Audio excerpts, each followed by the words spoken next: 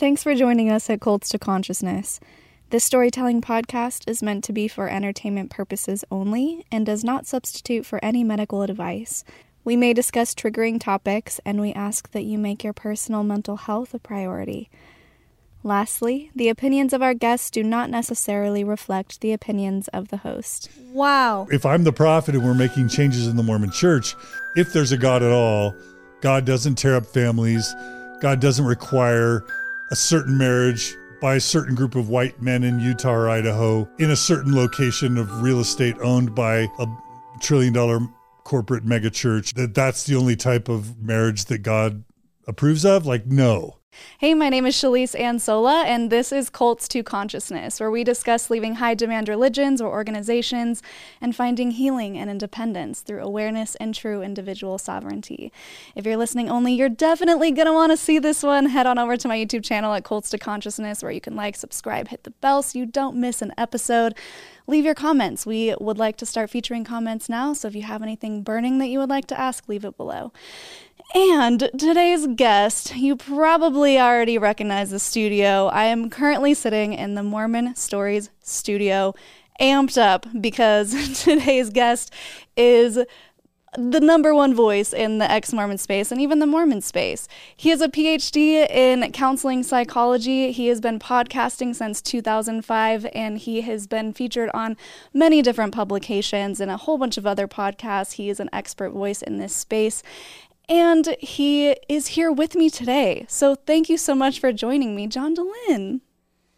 Hey, Shalise. Nice to meet you in person. It's so nice to meet you in person. It's a little crazy being here in real life because I've watched your podcast for so long. So it's an honor to be here. And I've been just delighted at the quick and rapid growth of your YouTube channel and your kind of production quality.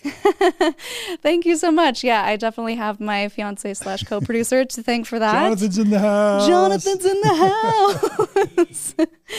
Yeah, so I'm thrilled to be here. I have been watching your show for years now, and it's so nice to hear your perspectives, to hear your guest perspectives. Everyone just has so much to offer.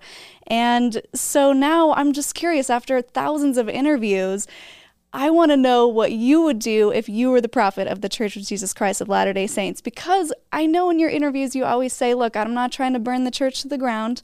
I just want to make it a better place so people have a healthier environment to raise their families, to basically worship in a way that is good and healthy and, have their own thing. So I cannot wait to hear your responses on what you think and what you would do, because also, let me just continue my rant here.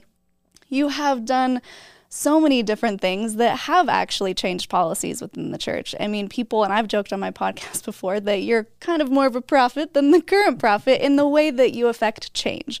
So some examples here: exposing harmful rhetoric about miracle forgiveness, and it gets pulled from Deseret Book. You do a TED Talk on changing LGBTQ plus policies, and lo and behold, the church makes some changes. You inspired Jeremy Reynolds to write the CES letter. So many things, and it's amazing. Let me just applaud you in person. Congratulations on doing such a great job. So let's dive into it. And I guess I just have to give a caveat that I can't take credit for all that stuff at all. Some of that is kind of correlation, not causation. And any of us stand on the shoulders of giants that have made it possible for us to do what we do. So there's a combination caveat of I owe everything I do to a lot of great, amazing people, and a lot of that stuff I had maybe had some part in, but maybe shared a lot of credit with a lot of courageous, smart, capable people. I mean, yeah, he's being humble, guys. I would say that you are a big part of this, but that's also why I wanted to do this episode and just see what your thoughts are. And if you did have the opportunity to change some things and make it a safer environment for its members, what would that look like? So take it away, John. Okay, so you just want me to kind of list changes I would make to the Mormon church if I were prophet? Is that right? Yes, changes you would make, and we can go deeper into each topic if you would like. It's all up to you. All right. Yeah, because people ask me all the time, is there anything the church could do to get you back? right? Mm-hmm. And that's a complicated question because in many ways, I'm one of the weird sort of scenarios where I didn't leave the church because it hurt me overtly or because I was having a bad experience in it. I mean, obviously as a white, straight, cisgender male who's upper middle class and semi-educated, the church was kind of made by and for me, right? Yeah, a little bit. So, so I just, and not to say that white guys can't be harmed by the church, obviously, but in my case, I didn't lose my faith in the church or leave it because of like significant trauma that I'd experienced or even because I was having a bad experience. It was more things like the history and the truth claims and the way I saw the church harming other marginalized communities. So anyway, so when I talk about the church or the possibility of ever returning to it, it's more about changes it would need to make for other people. Yeah, which is great. I mean, it's really empathetic of you to consider other people because some people are very tunnel vision. They're like, well, I'm not hurt in the church, so why does it need to change? Like you guys are just being wimps or something. Yeah. But it's very empathetic for you, especially because you see these stories firsthand and you interview these people, these heart-wrenching stories. So, all right. So what would be your first change? So I think the first thing, if I were made prophet, if I were rebaptized into the church and made prophet, the Mormon church, the first thing I would do is get the church to formally apologize for all the ways it's deceived or harmed people. Because, the church will talk about these things later because they're their own segments that need to be dealt with. But as you've probably talked about a lot in your podcast, the Mormon church has not been open and honest with its problematic history. The Mormon church has several credible science-based and evidence-based challenges to its absolute truth claims that are deeply problematic. And then the Mormon church has harmed a lot of marginalized communities. And so step one would be for the church to just offer a massive apology and say, we, the Mormon church, we are sorry for our misogyny, for making women institutional second-class citizens for over 2 centuries. We're sorry for our racism. We're sorry for excluding, black members from full membership and participation for, 80 years. We're sorry for telling Native Americans that their skin was dark because their ancestors were wicked and that God made their skin dark so that they would be loathsome to the white man and woman, which is factually incorrect and also grossly racist. Yes. All the LGBTQ, all the deaths by suicide and the depression and anxiety for the church's homophobic policies, the way that it's broken up families, mixed faith marriages and divided families asunder. There's just so much that the church needs to atone for. The way that it's extracted hundreds of billions of dollars, not to mention time and reputation of its members under kind of fraudulent terms. And I'm to an active believing Mormon, my words are probably sounding super duper harsh. I don't hate the Mormon church. I don't want to see it destroyed. And I think I'm of the rare opinion that I think the church has done a lot of good. And this will be the most heretical thing I say on your podcast, maybe the Mormon church net does more good than bad. I think I'm ambivalent about that question. So even though my words are pretty harsh, they don't come from a place of hate or malice towards the church. It's just like clean up your mess. Like the U.S. government's made a huge mess, and I'm still a citizen of the U.S. government. Like there isn't a corporation. I used to work for Microsoft. Like there isn't a large organization on the planet that hasn't done a lot of harm. So when I speak harshly about the Mormon Church, it's just it's from just a It's from a realization that large organizations often cause harm, and the Mormon Church is no exception to that. So the church taught all of us, when you sin, the church taught us the steps for repentance. It's things like confess the sin. Accountability. Accountability. You forsake the sin. You stop doing the sin. You confess it. You try and make restitution. And then you never do it again. Right. And, the church knows how to repent because it makes all of us, it shames so many of us into this sort of very unhealthy and shameful sort of repentance for things that we actually have no business even apologizing or repenting for. So the church should be a world-class leader in apologizing and repenting, and they don't. So that would be number one. And we could probably spend 10 years as a church just apologizing in all the ways we need to apologize. So that's step one. Step one. Do I pause and let you respond? I think that is a great step one. I think the reason why they don't do it is because people would be like, oh, so you're admitting that you did something wrong. And by admitting you did something wrong, that means that there's something that I need to check into. Like, I didn't know about the Lamanites thing. Honestly, I didn't learn about that whole racist history with the Lamanites until, 2020. I was like, wait, I was supposed to believe that? I had no idea. Yeah. So by them admitting, it would cause their members to say, oh, so all of these things I had heard in the past were not ex-Mormon literature. It was actually truth. I don't know if they could withstand that because, what's your opinion? Do you think that the members would be like, you know what, that was really brave of them.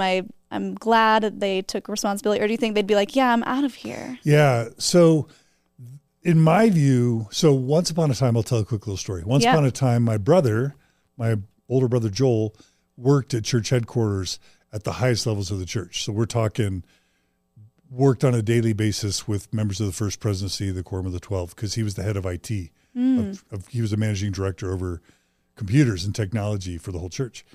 And he was friends with Elder Bednar and Elder Holland and all these apostles. And during kind of my, the early years of the podcast and then my own faith crisis, he's like, hey, John, why don't I set up a lunch with you and Elder Holland, one of the apostles of the church.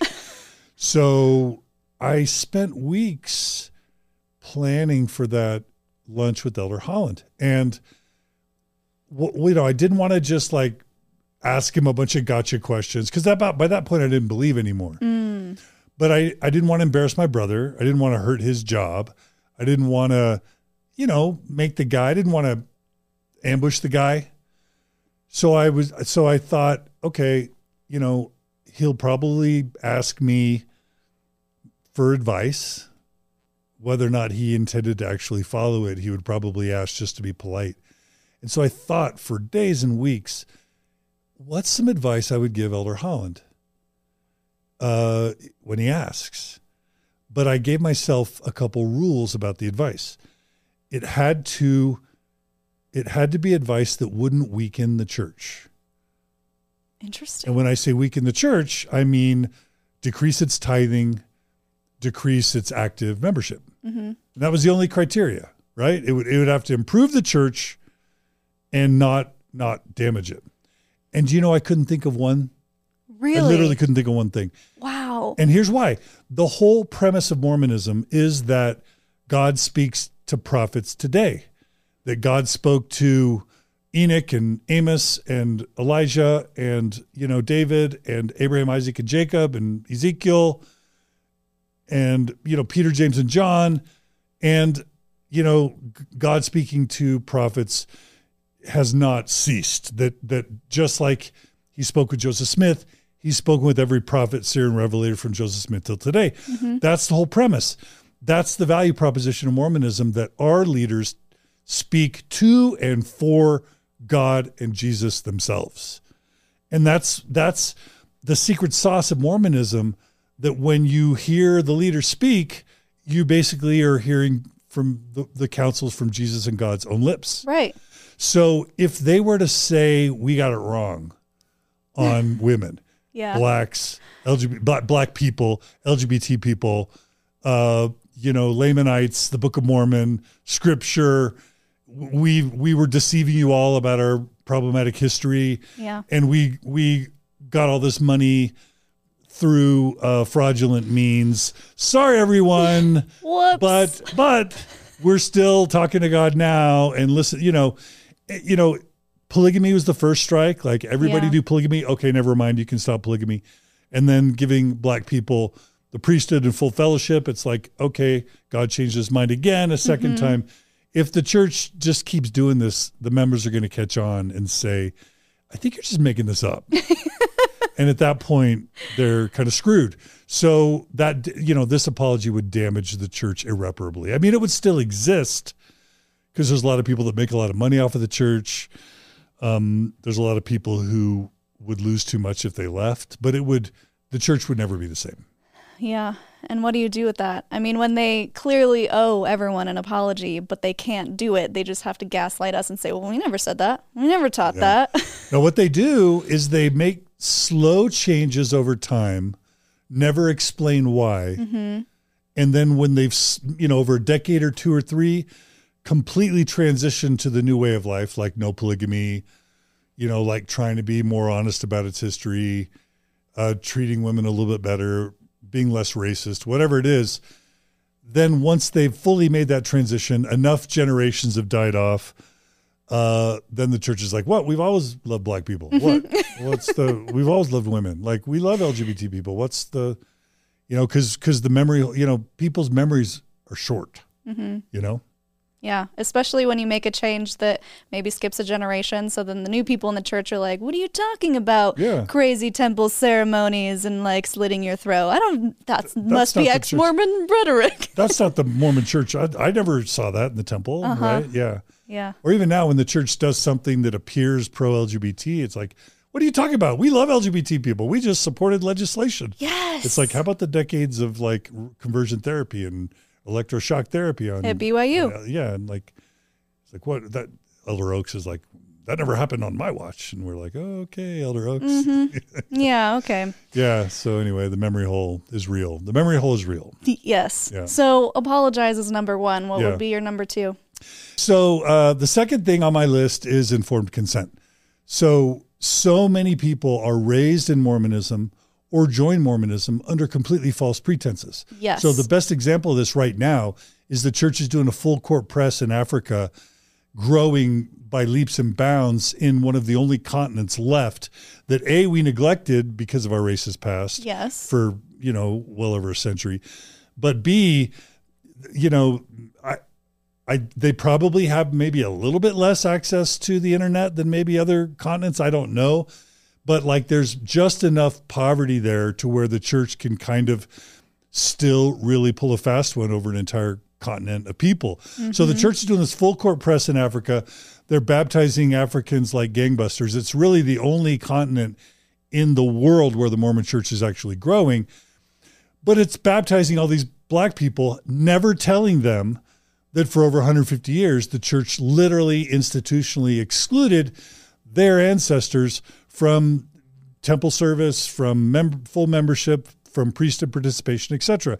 Well, that's outrageous. If the church has this super racist past, it would be like the KKK, no longer burning crosses, and then like recruiting black people into the KKK as like a Elks Lodge Masonic fellowship, never really happening to mention when they sign on the dotted line that the KKK has a super racist past. Like that would never fly. But the Mormon church does that all the time. And it's not just racism, but in terms of its history, and this would be with people born and raised in the church, I got to the age of 31 never hearing the word polyandry in my whole life. Now, what's polyandry? And you're like thinking, wait, do you mean polygamy, John? No, I mean polyandry. What's polyandry, John? It's the fact that Joseph Smith married, amongst the 30 plus women that Joseph Smith, Mormon Church's founder, amongst the 30 plus women that Joseph Smith married, 12 of them were actually married to other men at the time he married them. He sends their husbands on missions and then like, oh, I'll take you in, don't worry. Yeah. Like, why was I 31? I had served a 2-year mission for my church. I had gone to 3 hours of church for like 30 years each week. And I, went to all that BYU religious schooling and early morning seminary for 4 years in high school. No one ever told me that super basic thing. Or that Joseph Smith married 14-year-old girls, that he married mother-daughter pairs, that he married sister pairs. Never once in my entire existence, 45 years within the Mormon church, on a Sunday did I ever hear any mention of Joseph Smith's wives other than Emma being a single wife. That's fraud. That'd be like joining Bernie Madoff's business and never hearing about all the people that he defrauded. Like, that's outrageous. And that's just two of like 1,000 issues that the church has hidden from not only its members, but from the world. Yeah, and not only hidden, but outright lied about. Like showing the depictions of Joseph Smith translating the plates. And then later they're like, well, there was a hat. I remember when my friend first told me about that story, I was like, no, that's not how it works. I would know. I'm a Mormon, in high school trying to fit in when I moved to Portland and no longer in the Mormon bubble. And everyone had all these questions. And I'm like, that's just anti-Mormon. I had no idea it was actually true. Yeah, the stone in the hat's a big one. Yeah. Stone in the hat, the Kinderhook plates, the Book of Abraham problems. Well, the Book of Mormon problems. Yeah, exactly. The anachronisms, like why are there horses in the Book of Mormon when there are no horses in the Americas during the time of the Book of Mormon? Yeah. But the church has kept all of this. So informed consent would be my second choice, which basically would be devastating to the church, but it would basically be the church saying, here's the truth about our history. Here's the truth about all the ways that we've harmed everybody. And we'll educate all the members. And if anyone's going to join the church, we'll give you a full education on the church's problematic past. And then if you want to join or if you want to stay a member, great. Yes. And that would probably involve raising the baptism age from 8 to 18. Because how in the world could you ever teach an 8-year-old? How could an 8-year-old ever even have the maturity and the intelligence to understand the implications of all the problematic history? Right. Before they've at least lived a little bit of life. So, I mean, 16, 17, 18 would be the ages where you could start to distribute that curriculum amongst your membership so that then they could, by the time they're an adult, decide if they wanted to be a lifelong member or not. Because make no mistake, when you join the Mormon church, you're giving 2 years of your life for a mission. You're given several hours a week in church service, your identity, your reputation, and 10% of your income and your posterity. You're giving all of that to the church. And your eternity, in theory. So, like, you at least deserve to know what you're buying when you buy it. I mean, I would even argue in the church's standards, if you can teach a 12-year-old about how to become a mother, you can teach a 12-year-old about the actual history of the church. Start in young women's and young men's. If you want to raise it up, maybe like 14 and 15 when they're old enough to really start to understand it in the church's eyes. Because, again, if you can teach a woman how to become a mother and get married in the temple at 12, you should be able to give them the full scope of everything. Yeah. So I 100% agree with that. And also, at the very least, just teaching the missionaries the full truth so that they can go out armed, because you're sending these children out into the world against people who know the information about the church, and they're becoming bombarded with questions and they don't know how to answer them. They just think it's, just this isn't true. But imagine if they actually had the answers to those questions, those hard questions. Oh yeah, this is what the church says is the reason for that, instead of just being a deer in the headlights and going, I don't know how to answer that question. Yeah, absolutely. Yeah. So informed consent's number 2. Okay. Yeah, be honest and open about its history and its problems.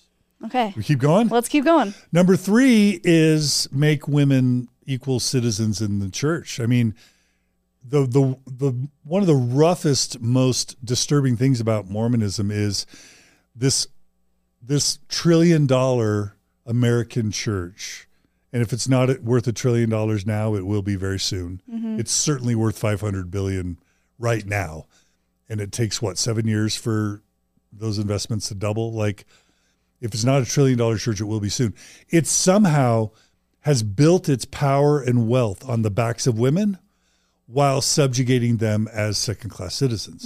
It's a form of indentured servitude. I don't know what to say, but women are, in 2022, women are second-class citizens and are not allowed to be leaders in the church. They're not allowed to kind of control their own budgets, make their own decisions. They can't even hold girls' camp. By themselves. Women can't even bring girls on girls' camp without having men chaperoning. It's a outrageous patriarchy.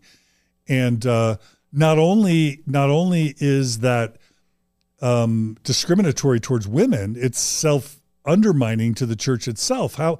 Imagine if the full power of women were unleashed within the Mormon church. They could have prevented all these, all this abuse of children. They could have prevented probably a lot of the LGBT deaths and problems if women had been fully enfranchised. Maybe a lot of different decisions would have been made around gender, around sexual identity, around sexual shame, around disciplinary councils. Like, there's so many problems with the Mormon church that if women had been fully enfranchised, I think you have a good case to make that those problems would have never been allowed to exist and or continue if women had been fully enfranchised. So step up and make women equal citizens would be number 3. Absolutely. I agree with Do you that. agree? I always say that it seems like the church is stuck in the 50s of this this little housewife picturesque thing where they want them to get married at 19, have babies by 20 so that they're just right back into the system, raise the babies as Mormons, and you just multiply and multiply. But you're right. It would be so great if women could just step up into their power and really make the difference that we know that they can make and have their voices heard.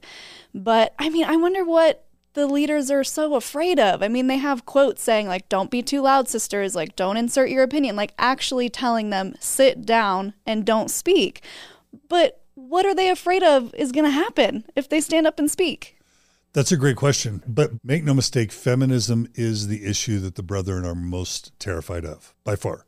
They're more terrified of feminism than they are racism, getting right on racism, being honest about its history.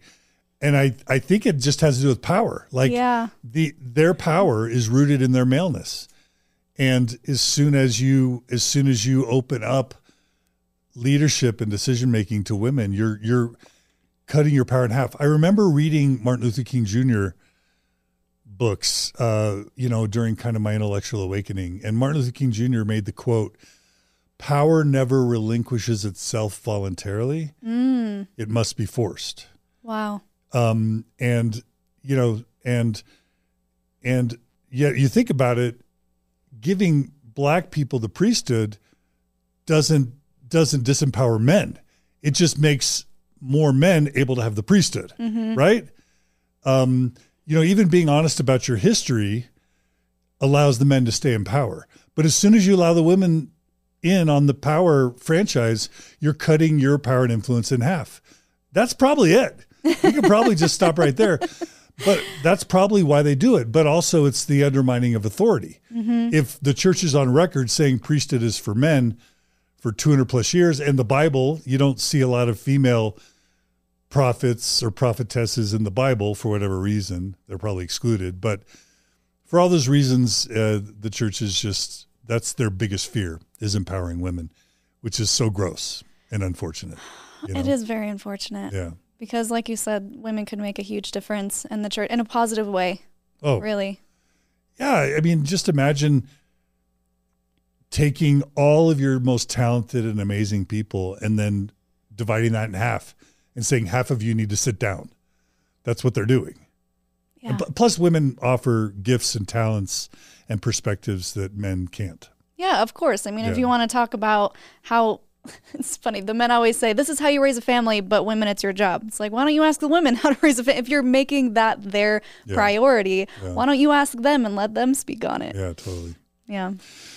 So that's the next one. Empower women. Okay. Keep going. Move right along. So the church needs to fix its racism because it's not like the racism's in the past. Like, it turns out that the Mormons, worship 4 basic, scriptures. There's the Holy Bible, there's the Book of Mormon, there's the Book of Moses, and the Book of Abraham, and then the Doctrine and Covenants. And guess what? Like, of those 5 books, which is the least racist? Can you guess? I would guess the Bible. The Bible is the least racist. And we've been covering this on our LDS discussion series on Mormon Stories podcast. Yeah. Because the root of Mormon racism is this stupid curse of Cain doctrine. Yeah. That when Cain killed Abel, God put a mark on Cain, which is what the Bible says. But then 18th, 19th century Christians interpreted that mark to be black skin so that they could justify the enslavement of Africans. And so that's where Joseph Smith learned about the curse of Cain doctrine being black skin, which was not in the Bible. But then Joseph one-upped the racism in the Bible, because the Bible is racist. But Joseph Smith one-upped the racism in the Bible by injecting the curse of Cain doctrine explicitly into the book of Moses, the book of Abraham, and the Doctrine and Covenants. And then it's in the Book of Mormon in the form of the Lamanite curse, because, we got to explain the darkness of these Lamanites, and they don't look quite African, and they're Jewish somehow. So how do we account for their dark skin? Because obviously they were cursed. Yeah. So we'll make them cursed because of their wickedness. And so Joseph Smith is more super racist than traditional biblical Christianity. And that's all codified in Mormon scripture. Yeah. So the Mormon church, to fix its racism problem, it needs to start with its own scripture and take out, this is blasphemy, this is heresy, take out all the super racist parts of the Book of Mormon, Book of Moses, Book of Abraham, Doctrine and Covenants. And of course it's never going to do that, but it's like a ball and chain. The Mormon church is ball and chain bound to its racism because it's codified in Joseph Smith's own scripture. Yeah, I mean, he didn't just double down on racism, he tripled down on racism. Yeah. And yeah, even if Mormon church, if you're listening, even if you want to just secretly slide that stuff out and then pretend it never happened, that's still better than still actively teaching that it's part of the scriptures. But again, that leads to the whole problem of, the Book of Mormon is the most correct book on the planet, and it's never changing. And if you were to take something like that out, then you're saying Joseph Smith got it wrong, or he translated it wrong. Yeah, and then exactly. what does that lead to? And then what else did he get wrong? Well, especially with the polygamy thing. I mean, everyone's like, well, Mormons don't do that anymore, and that's very much looked down on. You could get excommunicated if you practice. But it's still in the Book of Mormon, or is it the D&C? It's still in D&C. So how do you get around that? Yeah. Just pretend it never happened. Yeah. And that's just fixing the scriptures. Its leadership is still super white, Utah, Idaho, Mormon leadership. And then it's taught forever. It still teaches that mixed race marriages are bad things. Does it still? Oh, yeah. You can still find, just within the past few years, passages in our, gospel studies manuals that basically say, marry within your race kind of thing. That's still a teaching of the Mormon church today. So it's got to fix all that, clean up its curriculum, clean up all the folk doctrines, apologize for its racist past, obviously, and then start empowering people of color in all the leadership positions to have representation. And, there's so much more it needs to do. So fix this racism would be the next one. All right. Yeah? Yeah. Keep Sounds going? good. What's next? Okay, the next one is to fix its LGBTQ plus problem, because the Mormon church has taught for 50 plus years that homosexuality is an abomination, to quote the church, that it's a perversion, right? That it's like bestiality, that it comes from masturbating too much, and that it's it's a step on the pathway towards pedophilia. Like all these horrific things I'm saying right now are things the church has been teaching for 50 plus years. And not to mention encouraging celibacy for its LGBTQ plus members if they can't marry in a mixed orientation marriage, and then encouraging mixed orientation marriages where you're gay or lesbian, but you're marrying a straight guy or a straight woman, and then confining yourself to a marriage where you're not attracted to, or maybe even have aversion sexually towards the person you're married to. Yeah. And then, they're not getting their needs met because you're not into them. And then all the kids become collateral damage when 70% of these marriages end in divorce, which is a much higher divorce rate than most first marriages, right? It's 2 to 3 times the divorce rates of first marriages traditionally. Not to mention all the LGBTQ youth that feel like this life is just to either be celibate or to be stuck with someone you're not attracted to for the rest of your life. You may as well die so that when you get to the other side, Heavenly Father will fix you. I say that in air quotes. And that's why we have 2 to 3 times the national average of LGBT youth death by suicide or suicide attempts because of this horrendous doctrine, plus all the family rejection. We know that family rejection leads to like 8 times the normal prevalence of risky drug use, of risky sexual behavior, if your family rejects you. Yeah. And in Mormonism, if you're a super Orthodox devout Mormon parent and your kid comes out as gay, it's like, you follow the rules. Oh, if you're going to start dating who you shouldn't date, or even, God forbid, experimenting sexually, you're out of the house. Mm-hmm. These kids become homeless or they become rejected. And that's why we have such a epidemic of depression, anxiety, and death by suicide within Mormonism. Right. Like it's a literal, I don't want to say the word I was going to say.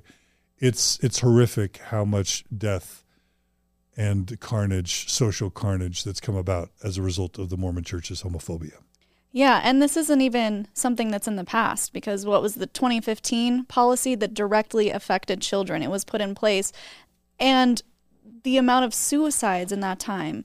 Do you want to explain to our listeners who aren't familiar what that policy was in 2015? Yeah, so basically the church was the leader in fighting same-sex marriage within the United States for decades. We beat evangelical Christians, which is no tough feat. We beat Catholics. Like, we were the leader. When you think about like the early fighting of same-sex marriage in Hawaii or Massachusetts or California prior to Prop 8, which was Prop 22, I think, like, we were behind all that. Mm-hmm. But then in 2008, after same-sex marriage was legalized in California and a few other states, the church is like, no, we're not having any of that. So the Mormon Church started Prop 8, and which basically meant it spent tens of millions of dollars and countless volunteer time manning phone banks and, community canvassers to take same-sex marriage away from citizens of a sovereign state, which is California. Mm-hmm. And like, ironically, one of the great ironies in American history is that led to backlash that led to same-sex marriage being legalized across the country by 2015. So the church was so bumhurt. Can I say that? Butthurt? Can you cuss on your podcast? Yeah. The church was so hurt and offended that same-sex marriage was legalized across the country that it came up with this horrific policy in November of 2015 that basically said that same-sex marriage was an act of apostasy that was considered a greater offense than pedophilia, rape, or murder. And you're like, your mouth is open wide, and I'll explain to you why. Wow. Yeah. In 2015, you could rape someone, you could molest a child, or you could murder someone, and your excommunication was optional, depending on the judgment of your leader. But in 2015, the church said, we are putting same-sex marriage. Now, let's just be clear. The crime of same-sex marriage is committing your life to the person that you love most. Mm-hmm. That's the crime of same-sex marriage. The church declared that mandatorily an act of apostasy that requires a disciplinary council and an excommunication. While to this day, there are thousands of Mormons running around who knowingly molested children but were never excommunicated. It was just kind of hush-hush, swept under the rug, because the church never declared pedophilia an act of requiring a disciplinary council and apostasy. It's optional, right? Same with rape. So they made same-sex marriage an act of apostasy and mandatory excommunication, and then they even turned it up to 11, as they say, by also saying that children of same-sex legally married couples, could no longer participate in full fellowship in the church. So they couldn't get blessed as babies. They couldn't get baptized as 8-year-old children. They couldn't get the priesthood if men, and they had to wait till they were 18 to get baptized. only if it gets better or worse, only if they explicitly denounce their parents' marriage before they take that plunge into baptism at age 18. That was literally the November 2015 exclusion policy, received by revelation by the prophets, seers, and revelators of the Mormon Church, which meant within Mormon parlance or belief that it was God and Jesus themselves implementing this policy. And it took 4 years, but to the church's credit, or I guess, the church, they had the revelation saying that the November policy was of God, and then somehow miraculously God changed his mind, and after incredible backlash, massive waves of defection, horrific public relations, embarrassing outrage sort of events, the Mormon Church received a miraculous revelation that policy was to be undone after it was implemented by God and Jesus. So God and Jesus needed that policy somehow for 4 years until it almost destroyed the church. And then God and Jesus needed to take that policy away. Well, they said, whoops, never mind. And then they even claimed that the first time wasn't a revelation. No, it was just a policy. It wasn't really of God. Like, No, I mean, in that case, Russell M. Nelson himself, who's the current president prophet of the church, had publicly stated that it was received by revelation. So no take-backs. I don't think the church has ever claimed that wasn't revelation. It was the members. They just said, new revelation trumps old revelation, right? Yeah, it must have just been the members that I was hearing it from. They were like, no, guys, that wasn't a revelation. No, that would not be the church's policy, because they would have to say Russell M. Nelson got it wrong. That's right. Yeah. Can't do that. So is this list too long? Did we go on too long? I mean, no, we're just getting started. This is great. That policy was devastating, I know, to many families who lost children to suicide. There were children who were already baptized going, am I going to get excommunicated because I'm not 18 yet?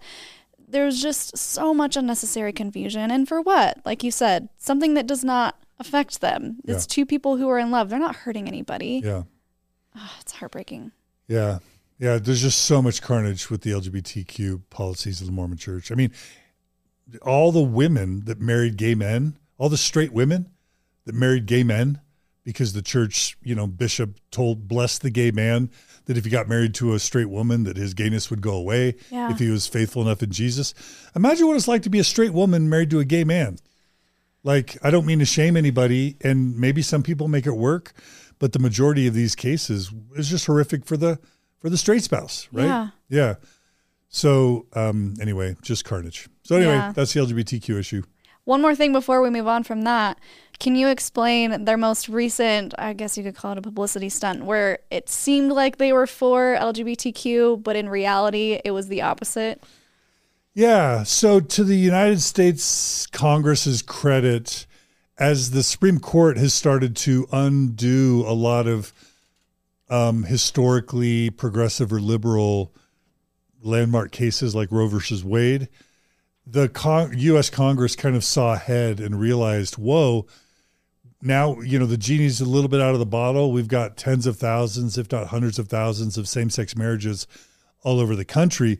If the Supreme Court rolls back a Obergefell, I think is the name of the Supreme Court case, and all of a sudden takes out the federal, Supreme Court ruling that paved the way for same-sex marriage.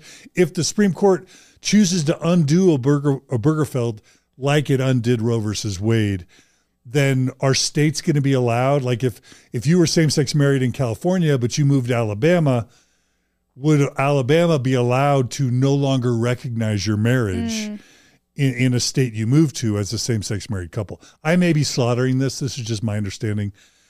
And so the Congress is like, this will be a disaster for health insurance, for legal reasons, for just kids, for hospital rights, adoption things. Like, this could be chaos if states start declining the acceptance of previously accepted same-sex marriages. And so Congress was on its way to passing legislation that would honor all same-sex marriages across all the different states.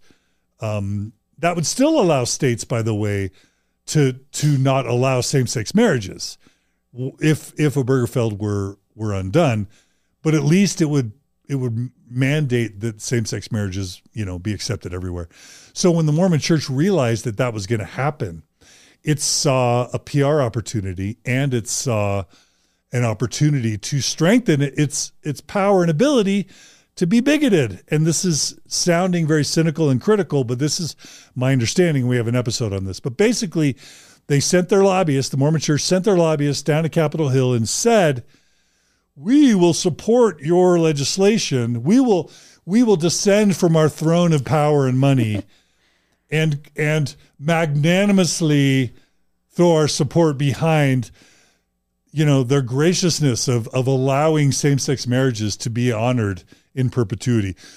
Knowing that this is going to pass anyway, we will graciously offer our support to same-sex marriages being legitimized everywhere if you also bake into this legislation the right for religions to continue discriminating against LGBT people. Because what the Mormon Church wants most is to be able to kick that gay student out of BYU if they in any way act on their same-sex sexuality. They want to be able to fire any gay employee that may come out, or any member of the Mormon Tabernacle Choir that may come out as gay.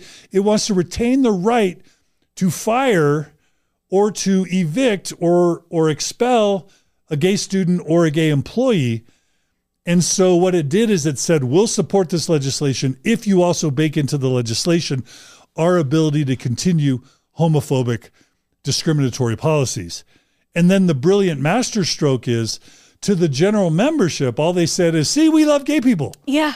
And so now, like we talked about the memory hole, now the church can sort of like wipe clean its decades long in the minds of the members who aren't wise enough to kind of read the fine print, oftentimes aren't savvy enough, or are programmed with undue influence to be afraid or unmotivated to actually read the fine print. Yeah. To the general current membership that's Orthodox, the Mormon Church can say, see, we love gay people. We're not a bigoted church. Now you can go tell all your family and friends that the Mormon Church loves gay people and supports them. That was the PR opportunity, while their actual behaviors were strengthening their ability to discriminate against LGBTQ people. It's brilliant. Yeah. If it weren't so diabolical, it would be brilliant. And maybe someone is going to challenge my interpretation of that sequence of events, but I'd love to hear a better explanation. Yeah, me too. So I'm curious then, John, if you were the prophet of the Mormon Church, would you, this is a two-part question. First, would you allow members of the LGBTQIA community to hold temple marriages? And second part, since you're not actually the prophet, do you think the church will ever allow temple marriages? So, yes, I would. There's a problem. I guess one of the things I didn't mention on what I would change as a prophet, like the whole temple ordinance stuff is deeply problematic, because what's implicit in Mormon priesthood authority, Mormon exclusive truth claims, and Mormon ordinances, what's implicit or explicit in all of that is that a Mormon baptism counts in the eyes of God, but any other Christian baptism or non-Christian ordinance that tries to be like a baptism is illegitimate in the eyes of God. Mm-hmm. That's sort of like the value proposition of Mormon priesthood authority. Mm-hmm. The Catholic baptisms don't count. Lutheran or Presbyterian baptisms don't count.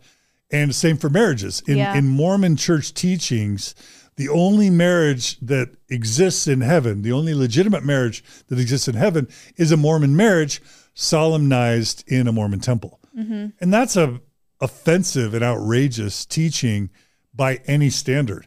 And so if I'm the prophet and we're making changes in the Mormon church, we're starting a little bit upstream to basically say, no, God accepts, if there's a God at all, God doesn't tear up families. God doesn't require a certain marriage by a certain group of white men in Utah or Idaho in a certain location of real estate owned by a $1 trillion corporate mega church. Like that's the only type of marriage that God approves of. Like, no. So like I think I would probably just say there's no such thing as eternal marriage in a Mormon sense. If you want to get married in the Mormon temple, you can get married there, but anyone can get married there. And a Mormon marriage is no better than any other marriage. And by the way, if you choose to not get married, but you love each other and are respectful to each other, that's great too. Like, I would do some cleaning up upstream. Yeah. So I guess that would make it so, yes, any same-sex couple could get married in the Mormon temple. Yeah, I really like that. Along with any other couple. So you're kind of getting rid of temple marriage in general. The idea that if you don't get married in the temple, you can't be with your spouse or your family. Yeah, getting married in the temple is fine, but claiming that only a Mormon marriage in a Mormon temple is legitimate in the eyes of God is deeply offensive. Yeah. Right? Yeah. It's horrible. I mean, and then, but then temple work is its own problem. I was just going to get to that. So okay. I'm so glad that continue. Yeah. Like just this idea, like Joseph Smith reads some passage in the New Testament about like baptisms for the dead. And he's like, what does that mean? Oh, I know what it means. It means that everybody needs a Mormon baptism. And if they didn't get it while they're alive, then we'll get it when you're dead. And so the fact that Mormons, Mormon youth, Mormon adults spend hours each week, an aggregate of tens, if not hundreds of thousands of hours each week or each year, going to Mormon temples to get baptized in the name of some person in China and some person in Mexico, because God requires that the billions and billions and billions of people who have lived on this planet since the beginning of time all need a Mormon baptism to be able to go to heaven. Yeah. Like what a uncreative, ridiculously Pharisaical God to require, instead of like all the Mormons who have extra time and money on their hands, like teaching literacy to people who can't read, cleaning up the water, getting clean water to pueblos and towns that need clean water, like fighting abuse of children, like fighting poverty and war, instead of all the human hours that could be spent actually turning this problematic planet into a healthier, happier place for its citizens, its members are going to spend their leisure time, their free time, going to the local temple and getting baptized 20, 30, 50 times for Jose and Maria. Who didn't ask for it. Or Holocaust survivors. Like, how offensive is that? Baptizing Holocaust victims, Mormon, because there's an assumption that these people who died for their faith are going to somehow want to be Mormon in the afterlife. So we've got to get their baptisms. I mean, how insulting, but also what a phenomenal, catastrophic waste of time and energy and resources to be spending a third of our time as Mormons doing these stupid, and it's super rude, but it's outrageous when you think about poverty, war, and injustice on this planet, that's how money and time is being spent. Right. So I'm getting rid of all the proxy work for the dead. As Mormon prophet, I'm getting rid of all proxy work for the dead. I think that's a great idea. Yeah. I actually talked about it with my mom in one of our episodes where she was saying, yeah, I tried to go to the temple, and if I didn't go to the temple, I felt guilty. But every single time I went, she has 3 kids, she was just stressed the whole time. Like, are my kids okay? What if they're trying to reach me? Busy doing temple work instead of actually being the parent that she's wanting to be, because all of her time is going towards this. And for what? And I mean, credit to these members and everything that we say. This is a little caveat disclaimer here. Everything that we're talking about, this is not a direct attack on the members of the Church of Jesus Christ of Latter-day Saints. We love them. We respect them. We just want them to be healthy and happy. And so when we talk about this temple work thing, we know that you're doing it with the best of intentions, and you're doing it hoping that the person that you're baptizing is getting something special in heaven because of your time and effort and sacrifice. So just wanted to throw that out there. But yes, I agree with you, John. Also, what kind of God would expect? How many active Mormons are there? Like 6 million, 4 million, to do the work of billions of people who have passed away and will continue to be born. And I'm telling you, I had my records removed. If someone tries to baptize me when I'm dead, I will haunt you. I do not want it. These people didn't ask for it. They don't want it. Yeah. Spend your time doing other things. Be with your families. Well, there's just so much pain and suffering in the world, so many problems that like Jesus, even if you don't believe in Jesus, or if you do, like Jesus said, take no thought for the morrow, for the evil of today is sufficient. Something like that. I think Jesus said something like that. It's basic Buddhism 101. It's like, be in the present moment. Yeah. There's so much need and pain and suffering all around you. The Mormon church could take all its time, money, and resources and just focus on all the need currently in the earth today, and it could never meet all the needs. So why focus on the past and the future? Yeah. I agree. And just the same as the church didn't allow Black people to hold a priest and go to the temple and changed it, do you think in the future they will have to or be forced to or go under accept and allow LGBTQ marriages in the temple? Yeah, probably like 30 or 40 years from now. But I mean, by that point, it will be a totally different church. Like it's a dying church now. Yeah. It'll really be a dying church then. Because at that point, there's no original doctrine. Yeah, will be. it will cease to be the church that it started to be, and people won't. And that's the thing. I've tried to create secular community after leaving Mormonism because I had such a great experience as a Mormon, and I really love community. And I see one of the biggest needs for people leaving cults, leaving high demand religions, finding friends and community, because they're usually ostracized from their families and their community. Like I've tried to create community. And it turns out that exclusive truth claims, shame, and, threats or promises for the afterlife are really powerful motivators for creating community. Right. Right? But as soon as you take away the exclusive truth claims, the prophetic connections to a deity, allegedly, and then all the shame and the guilt and all that stuff, as soon as you neuter the church, people aren't going to show up and set up chairs and give 10% of their income and spend 2 years of their lives volunteering to paying to be, Mormon missionaries pay to be a 2-year salesperson for the Mormon church. That's brilliant, Mark. Super brilliant. How did they come up with this? but the way they came up with it is by having guilt, shame, exclusive truth claims, claiming to be the voice, literally the voices of God and Jesus. That's the secret sauce that binds people's eternal commitments to the church. So once you lose that, the church is going to just be in free fall. It's kind of already in free fall. It's going to even be worse in free fall. Yeah. If you were the prophet, would you do away with missionaries? I mean, I loved my mission. Like I had an psychologically abusive mission president. And I was, like the cause of what we were doing was deeply problematic for all the reasons we've already mentioned. We're basically teaching a whitewashed, overly simplified version of Mormon doctrine and history to culturally colonize, Latin Americans in my case. Like there's a million things that are wrong with that. But I do think that for people in poverty, being connected to a super wealthy $1 trillion organization in another country where you get relational opportunities, educational opportunities, even financial opportunities, how can that not be beneficial to at least some of the people that joined the church?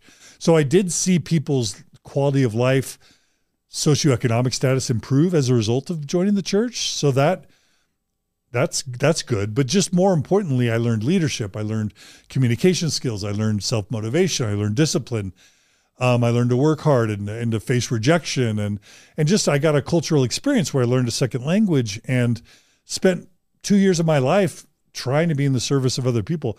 What's not amazing about all of that? You know what I mean? Mm-hmm. So there's a big part of me that wishes my kids would have had that opportunity. Unfortunately, the church kicked me out before my kids were ever of mission age. I guess I should say fortunately, not unfortunately, for different reasons. But I mean, well, suffice it to say, I still believe in the mission experience, just being a missionary for actual truth and actual injustice and poverty.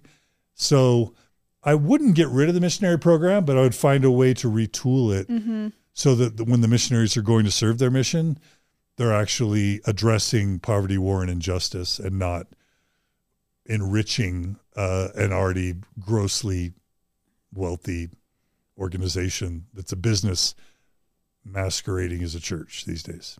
Is that too harsh? No. Did I go too far? No. Okay. I didn't think he went too far. You sure? Yeah. Okay. Yeah, I'm sure. Okay. I do think that that would be a positive thing because there are service missions in other churches that are vastly helpful. So maybe we just shift, instead of trying to bring people into this church under false pretenses and not giving them all the information, maybe the mission field is going out and building buildings for people, building schools, helping with food, building agriculture structures, anything that you can do to actually help the person instead of say, you have to join our church or you won't be with your family and give us your money. Yeah. Yeah. And don't masturbate or we're going to make you feel like you're a horrible person. You know what I mean? Yeah. Yeah, so I think the bones are there, but it does need to drastically shift and change and give the missionaries more support, to give them access to psychological help if they need it, because so many missionaries come home depressed and they're just told to, pull your boots up and go do God's work, and they're struggling and they don't have any resources. So beefing that side up a bit and then beefing up the side of the actual service, I think would be really beneficial. You should be the next prophet, not me. Oh my goodness. Yeah. Sure, the first woman prophet. I'm in. I'd vote for you. Wait, is that how prophets work? I'd vote for you. Will you sustain me? Thank you. Thanks, John. Okay, so all in favor? All in favor. Manifest by the like sign? Everyone in the rooms. Any post? It's official. Any post? Okay, you're in. Perfect. Yeah, I think we'd be a great team. So I kind of hijacked your list. Are there any more that you want to go over? Oh boy. Wow. Yeah. Well, I mean, I could go on forever. I do think that another huge source of pain and suffering and family destruction that the Mormon church has caused is by tearing lives and families apart when people lose their faith, because it's almost impossible to retain unless you've got familial or social or monetary forces causing your confirmation bias and motivated reasoning to be firing on all cylinders, which is every Orthodox Mormon in existence. Unless you've got that, if anyone just steps aside from that and neutrally and objectively looks at the Mormon church's truth claims, it's obviously a fraud. It's obviously, Joseph Smith was obviously a charlatan who was also a sexual predator. There's literally zero possible interpretations if you look at the evidence objectively. And I know I'm using very strong words. I've been doing this 20 plus years. I stand by what I just said. Now, that doesn't mean super brilliant people don't find a way to still believe. We've still got Patrick Mason and Richard Bushman and Terrell and Fiona Givens and hundreds of thousands, if not millions, of really smart Mormons who still believe. But again, my argument is it's because of social pressure. It's because of monetary pressure. It's because of familial pressure. And they would be deeply offended at this assertion, but I stand by it. And so, and there might be psychological binding forces too, like real vulnerabilities that just lead them to feel like they need a high demand religion or they need Mormonism to kind of keep their psychological wheels on the wagon. But I think those four things account for 90% of devout Orthodox Mormonism in the face of the evidence. I mean, there's a whole chunk of Mormons that if they could just see the evidence, they'd walk away today. Right. But because they live in such a bubble, a protected bubble where the church, puts the fear of Heavenly Father into them that they not learn the truth about the church, they're never going to learn it. Right. Right? It's too scary. Yeah. And they've been threatened and made, to fear it. So anyway, what I'm saying is that the church has made it horrific for people who start to question the church.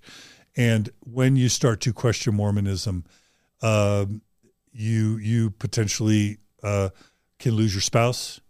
You can lose the love and esteem of your parents. You can lose the love and esteem of your children. You can be disinherited by your parents or your grandparents. You can lose your job. You can lose your friends. You can lose your community. And I like to say that you could literally win the Nobel Peace Prize and cure cancer, but if you leave the Mormon church, you would be viewed as a disappointment by your parents. And I'm not exaggerating, fact. And so the amount of carnage, individual carnage, depression, anxiety, suicidality over just losing your faith in Mormonism, or the amount of divorces, family destruction, family division is infinite. It's incalculable. And so the Mormon church has been horrific at punishing people who lose their faith. And I learned many, many years ago one definition of a cult, maybe you've heard this, is any institution that won't let you leave with your dignity intact. Right. And there's no way to leave Mormonism with your dignity intact. We all know the tropes and the stereotypes that Orthodox Mormons put on anyone who's lost their faith. Pop quiz, Shalise. What are some of the tropes of why people leave the church? Oh, why people leave the church? Why did they just left because they wanted to sin. They wanted to sin. You wanted to drink beer, right? Or they left because they were offended. They were offended, or right? they left because they never really had a testimony. Exactly. They never had a testimony to begin with, right? Yeah. Or they looked at porn, right? Or they, wanted to have sex. Or the most dangerous one, they left because they were led by Satan. Yeah. How's that for a judgment? Exactly. Yeah. Exactly. So these are all just a subset of the total number of tropes or stereotypes that Orthodox Mormons put on people who leave the church as a way to protect their own faith. Because they certainly can't go, well, Shalise left because she was horribly mistreated by her leaders and shamed by the community and experienced all sorts of horrific abuse and is intelligent and emotionally and psychologically mature and realized that this was problematic and discriminatory and harmful for innumerable classes of marginalized groups. And so she gained her power by being intelligent and gained her strength by extricating herself from a very difficult organization to extricate yourself from, paid a huge price, followed the hero's journey, and became a strong, empowered, healthy woman. Said no Orthodox Mormon ever about you, right? Right, Shalise? Like, that's not the narrative. I don't think so, sadly. They found their power and wisdom and left the church. Has that ever been said ever? I don't think so. No, it's never said. So the church needs to just say to all the membership, there are lots of reasonable reasons to leave the Mormon church. And it's okay to believe it if you want to, but lots of people leave for lots of good reasons, and they are to be loved and maybe even respected a little bit more for leaving, simply because it's such a difficult, painful, excruciating, and courageous act to leave any high demand religion, but especially to leave the Mormon church. So the church needs to just completely change its narrative, and it needs to tell spouses, parents, children, siblings, friends, community members, you need to love extra people who leave the Mormon church because they need your love more. And by the way, ask them why they left, show real empathy, and learn about why they left, because that will help you gain the informed consent that we never had the courage or the respect to offer you. Yeah, absolutely. You got me ranty. I think I had too much coffee this morning. It's great. This is Caffeinated John. You were able to extricate Caffeinated John from... I am honored that I am experiencing Caffeinated John, and so are our listeners. I think the issue is it's not just passive. They actively teach people to create this us versus them mentality. They actively teach people, oh, they're just lazy learners. Oh, they just never were faithful enough. Oh, we're separating the sheep. They sent letters home to people during COVID saying people will fall away, but the strong ones will stay. They are actively manipulating people into thinking, oh, well, yeah, I am better than that person. Oh, yeah, I do have a right to judge them and say bad things about them. And that's just, it's people's own family are saying that. And that's what's so difficult. It's not just them thinking, oh, well, just a random person out there left the church and I'm angry or I'm judging them. It's I'm judging my brother. I'm judging my sister. I'm judging my mother. And it just tears families apart. It doesn't help anyone. You're starting to get the feels. I'm getting all the feels. I have big opinions, John. Have you shed a tear on your podcast yet? I haven't. I have, yeah. You have? Okay.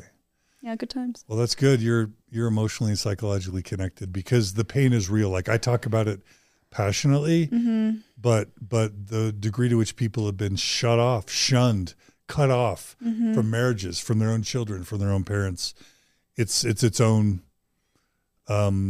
set of travesties that is outrageous, and it's it's, there's so much carnage with the racism, the sexism, the homophobia, that this is like fourth on the list of like severity, but it's real and it's significant.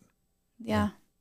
Anything else on the list here? We're still going? Okay. Well, if our viewers and listeners aren't tired yet, I'll say two more things. Okay. The next one is sexual shame and purity culture. Yes. Like I realized in the past few years that sexual shame is literally like the secret. You know how Coca-Cola has like a secret ingredient allegedly that kind of makes Coca-Cola like supposedly better than all the other colas? Like Mormonism's secret ingredient is sexual shame, because the basic premise of Christianity, no offense, Christians. Okay, I'll say this. The basic premise of Mormon Christianity and of certain other forms of Christianity is that we're all broken. We're all fallen. We're all despicable, worthless, dirty, evil creatures. The natural man. Yeah, the natural man. Yeah. This is basic Calvinist Christianity, that because we're broken and fallen and despicable, then we need a savior to be punished and die for our sins to make up as like a righteous lamb to the slaughter for all of our horrific evil that's in our core nature. Now, of course, this is fundamentally flawed from the start because we're God's creation. So if God literally created us to be despicable, deplorable, treacherous wretches of humanity, then why did God make us this way and then have to punish and kill his own child to then atone for or make up for our wretchedness that he created? Like, that's just effed up to begin with, not to mention that someone innocent is going to suffer and die.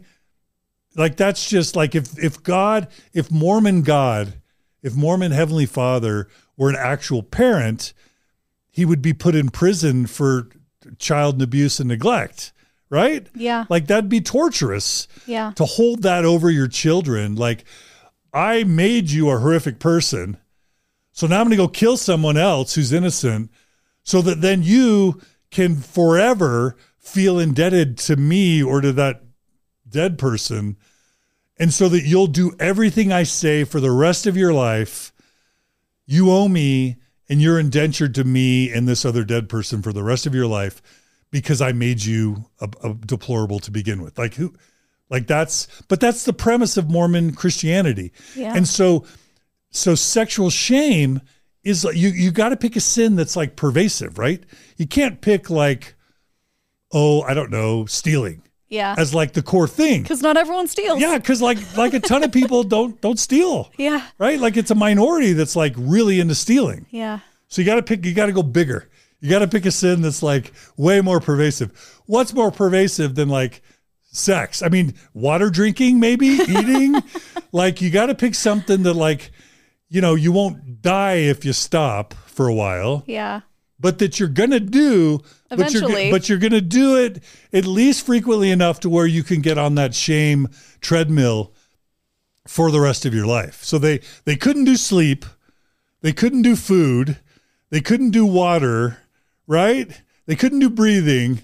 So like, what's like one level up on Maslow's hierarchy of needs? Sex. Yeah. Or sexual stimulation or gratification. And that's literally what they've locked themselves onto. So from the point that you're like 8 years old and exploring yourself, or you're a 4-year-old girl getting a dress, it's like, well, don't have a sleeveless dress because you're showing your shoulders as a 4-year-old girl, and you're going to make some weird perverted man have bad thoughts. So that's on you. Little girls, make sure you dress modestly, make sure your skirt's long so that some man doesn't have a bad thought. And so girls are carrying already, before they're even going through puberty, they're already carrying men's sexual, problems on their shoulders. Yeah. And then youth, as soon as they start to have sexual awakenings, whether it's prepubescent or, of course, when the hormones start raging in adolescence, as soon as you touch yourself, as soon as you touch someone else's private parts,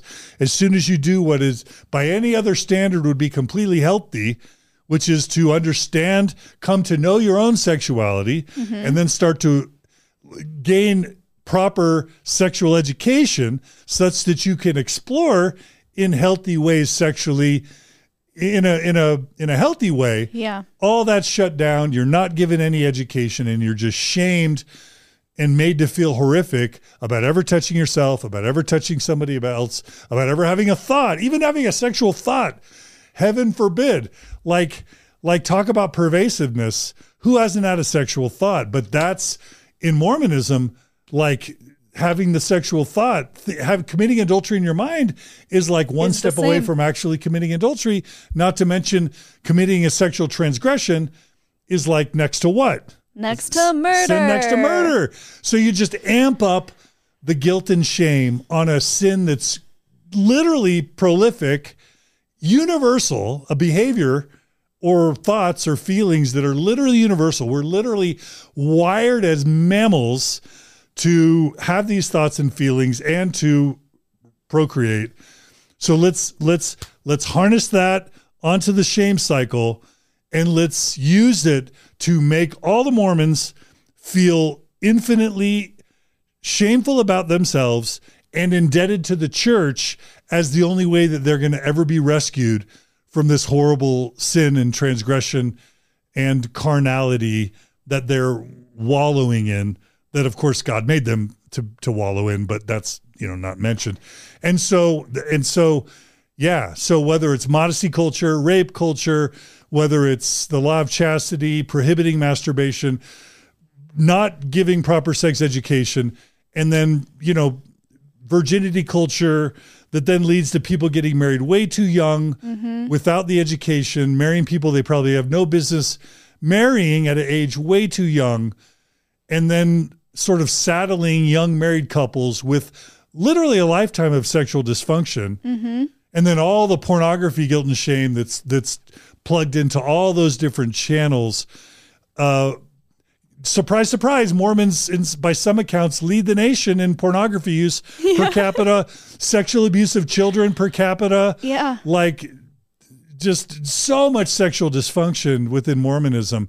And that's what you get when you have a culture where healthy sexuality is never taught, and then it's demonized and pathologized in every single possible way.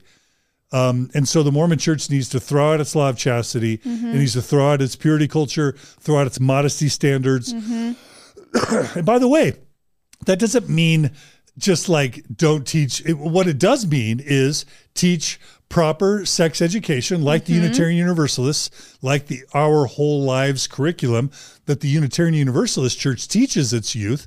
It means teaching consent. It means teaching sex ed, sexual health, what is rape, what is assault, what is abuse, what is consent, what is healthy sexuality, what is respect, what is self-respect, self-knowledge, other knowledge. Teach all that, and then nurture. You're probably going to get less. You're probably going to get less unhealthy sexual exploration if you do that. You'll probably have less unwanted pregnancies, less abortions, and just happy, healthier lives and happy, healthier marriages. But you can't get all rid of that because it's core to your business model. It's core to your shame model that then keeps everybody bound to your church. So that's why the church doesn't do what I would do if they let me. That's why they will never make you profit. Yeah, this is definitely one of my biggest problems with the church and why I have so many episodes on it. We did 2 episodes with Natasha, and they were just incredible. She was talking about things that should be normal, that should not be shamed, and it's so important that youth and adults have this information because it can change your life, and it can help you realize, oh, I am human. I'm not something that's dirty and sinful and gross, and the whole purity thing and the chastity thing and the virtue thing and all those disgusting virtue lessons that it just gets me so angry. The licked cupcake, the chewed gum. And you're teaching women that, this is an object lesson. You are the object. We are thinking of you women as objects, and your only purpose as an object is to push out babies somehow after you've somehow figured out how to have babies. That's your only thing in life, and that's what you have to be focused on. But we're not going to tell you how to actually have babies. We're just going to tell you to not have them until you have to have all of them. It makes no sense. Yeah. So this is one of the, and again, like we're like 8 topics in, and this is one of the worst things about Mormonism, right? Isn't that amazing? Yeah. That we're like 8 topics in and we're still at something super pervasive and horrific. Like, there's a lot to talk about. You think the intensity would dial down as we get farther down the list? And I don't think this is a less intense issue. Like it's like there are Mormon youth and even adults that die by suicide because of not being able to stop masturbating or not being able to stop looking at pornography. Like there are Mormon wives or husbands that like view their pornography viewing spouses as despicable humans, right? Who are addicts, right? Who can't, quit their addictions of like masturbating once every 3 weeks. Like that is a real, this is tearing families and lives apart. Mm-hmm. It's carnage. It's social carnage. Yeah. Yeah. So viewers, if you want to learn more about is masturbation healthy, definitely check out Natasha Helfer. She goes into depth and she has done so much research on how masturbation is a very healthy and normative behavior, even from infancy. So go check that out. Anything else, John? Well, I mean, I'll just give like the miscellaneous. There are a few more that are huge that I kind of made reference to, like the fact that Mormon ordinances are tied to tithe paying. So like the church has a huge problem with money. Let's just group it in the money problem. Mm-hmm. So number one, they're not transparent in their finances. They used to be. In the late 1950s, the church was still transparent in its finances. But at some point it wanted to deficit spend and get into a bunch of debt.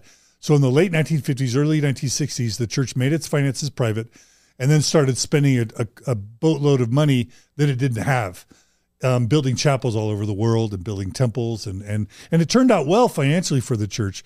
But since then, the church has been completely non-transparent. Like I run a 501c3 nonprofit. I publish my finances every single year in a 990 that I file with the federal government. Why? Because the federal government says, look, if you're going to get a tax break, then you need to be transparent in your finances so that people don't know. So people know if you're defrauding them, and so that there's basic transparency into how you spend your money because it's a public service. So why in the holy heck would nonprofits be required to be transparent in their finances, but religions aren't? Yeah. Like religions are nonprofits. And why should religions have an exclusion for being transparent in their finances? So I would make the Mormon church be transparent in its finances, which would reveal that it's $1 trillion multinational mega corporation that doesn't need anyone's money. That doesn't need missionaries to pay to work for them. No, like there's a gazillion things that members don't need to be putting up their time and money for. But that's the first problem, that the church, until it was exposed as having $120 billion of stocks and bonds and real estate and cash and municipalities and until it was exposed as having secret assets approaching $500 billion, the church was keeping all that secret from its members. Yeah. So that would change. And then the church would stop requiring 10% of its membership, especially if it's poor people. Yeah. Like if the rich people want to pay 10%, but like optional. Why are Panamanians and Filipinos told in the Mormon church that they should pay their tithing before they buy shoes for themselves? And I'm not making that up. Wow. There's a tithing video that I released recently that basically is all the instances of Mormon church leaders telling people, poor people in developing countries, to pay their tithing before they buy food or shoes. Wow. I am not exaggerating. So that's horrific. And then 10% is a lot of money. And then also what the Mormon church has done that's even more diabolical is that they've tied these most sacred Mormon temple rituals that we've already kind of denounced in this episode. They've tied Mormon marriage, the ability to attend a Mormon wedding, to your paying of your 10% of your income. Mm-hmm. So if I'm a Mormon dad and I have a 20-year-old daughter and she goes to BYU and I lose my faith, so I don't want to pay tithing anymore, but then my 20-year-old daughter still at BYU, she finds her returned missionary, they decide to get married and I'm not paying my tithing, as a parent who raised this child, is not allowed to attend the wedding of my own child. Mm-hmm. In 2022, in modern Mormonism, non-believing, non-tithe-paying Mormon parents are excluded from the weddings of their own children. Yeah. Not making this up. And it's not just weddings, it's attending endowment ceremonies, sealings, all sorts of these most sacred Mormon family events. Sort of entrance into the temple is viewed by Orthodox Mormons as worthiness. Mm-hmm. It means you're not cheating on your spouse. It means you're not looking at porn. It means you're obeying all the commandments. So what's the inverse of that? If you're excluded from a Mormon temple, what does every Orthodox Mormon assume about you? That you're doing all those things, that you're a sinner, that you're not worthy enough, you're doing something wrong. Cheating on your spouse, that you're looking at porn. Just assume the worst. Yeah, so not only are you excluded from the most sacred, holy, or important familial ordinances within the church, but you're shamed by the entire set of family members and general membership. You're shamed because these whisper campaigns go around about why was he kept from the temple? Because obviously the church isn't going to go, it's because he didn't give us 10%. So we're keeping him out of the temple. They just keep it ambiguous. So that leaves all the members to assume that you're not attending the temple because you're addicted to porn and cheating on your spouse. Or it could be something as simple as drinking coffee. Yeah. Oh, yeah. Or having a shot on the weekend. How outrageous is that? That if I drink coffee in 2022, I'm not allowed to attend my own son's wedding in a Mormon temple. Or you could just lie about it and then feel guilty. Yeah, exactly.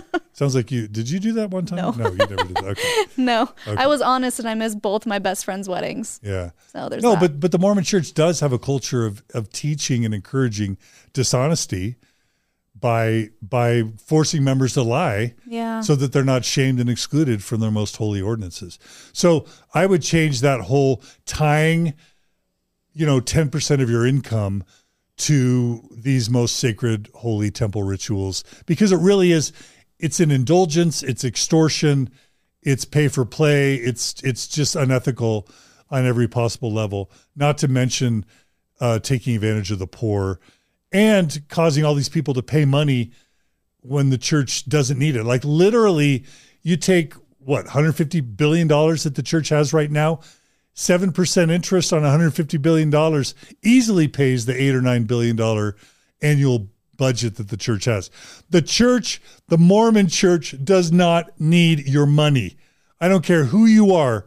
In 2022 or beyond, the Mormon church is it's at least a $500 billion church. That's, if not already a $1 trillion church, it will be in the next 7 years. So the Mormon church doesn't need your money. Keep your money, give it to worthy charitable causes or to your own family or friends in need. Don't give the Mormon church your money. So, Amen. Yeah. So that takes care of financial transparency, requiring 10% tithing and tying temple work to people giving the church money. That's quite the list, and there's probably more, and we could go on for 10 hours. Yeah. So, if John Dehlin or the prophet of the Mormon Church or the Church of Jesus Christ of Latter-day Saints, these are all the things that we would want to change and implement so you as members of the Church of Jesus Christ of Latter-day Saints can live a happier, healthier, more well-rounded, better life and raise your children in something that you're really proud of and something that will help them become productive members of society and happy and healthy and all the things that you want for your children. You're so good at this. Oh, thanks, John. Have you been doing this a year? Like, how long have you been doing this? Like 3 months? Like, how long? My podcast has been going for 5 months. You are freaking amazing, Shalice. Wow. Seriously. That is high praise, John. Thank you. No, you do. You're good. She's good. Jonathan, she's no slouch. Yeah. All right. So, John, before we go, let's get into our Linda Listen moment. I think you wanted to go more of like the inspirational route. So it could be a sassy statement to someone who's pissed you off, or it can be some words of advice for our listeners here. Yeah. All right. Linda, listen. This faith crisis you're going through, if you're going through it, is a gift. It's the greatest gift of your life. And even though it's incredibly painful, and you will sacrifice relationships, and you will grieve it, and you will suffer in many ways, the gift that comes out on the other side truly is the best friendships, the best marriages, the best parental relationships, the best identity, and the most joy you could ever imagine if you'll just lean into this and experience it and learn and grow and find the right mentor or the right support to help you get there. But the biggest gift of a Mormon faith crisis or of faith crisis out of a high demand religion, the biggest gift is the rest of your life, because all of us were captivated under undue influence by false pretenses. That's just a fact. We were. And so when you escape from a high demand religion, you are given an incredible amount of time and energy and resources that you get to spend, and money that you get to spend exactly as you want to. Give to the best charity that you can, have the best relationships that you can, cut people out of your life that aren't doing you any good service, and then draw to yourself relationships that are going to edify and strengthen you.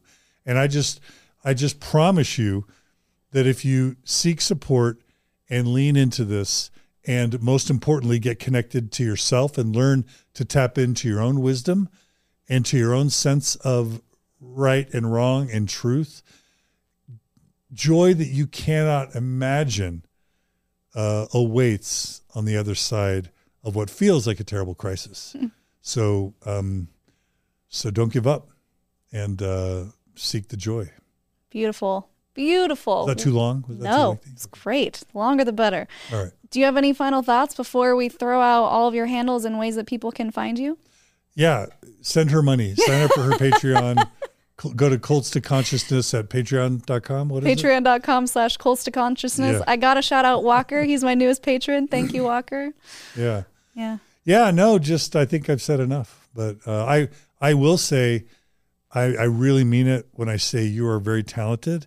And I hope you continue, because you're already going gangbusters for only doing this 4 or 5 months. But I hope you eclipse me, and I think there's a good chance that you will. So I hope you'll keep going. And I'm just so thrilled you're in this space.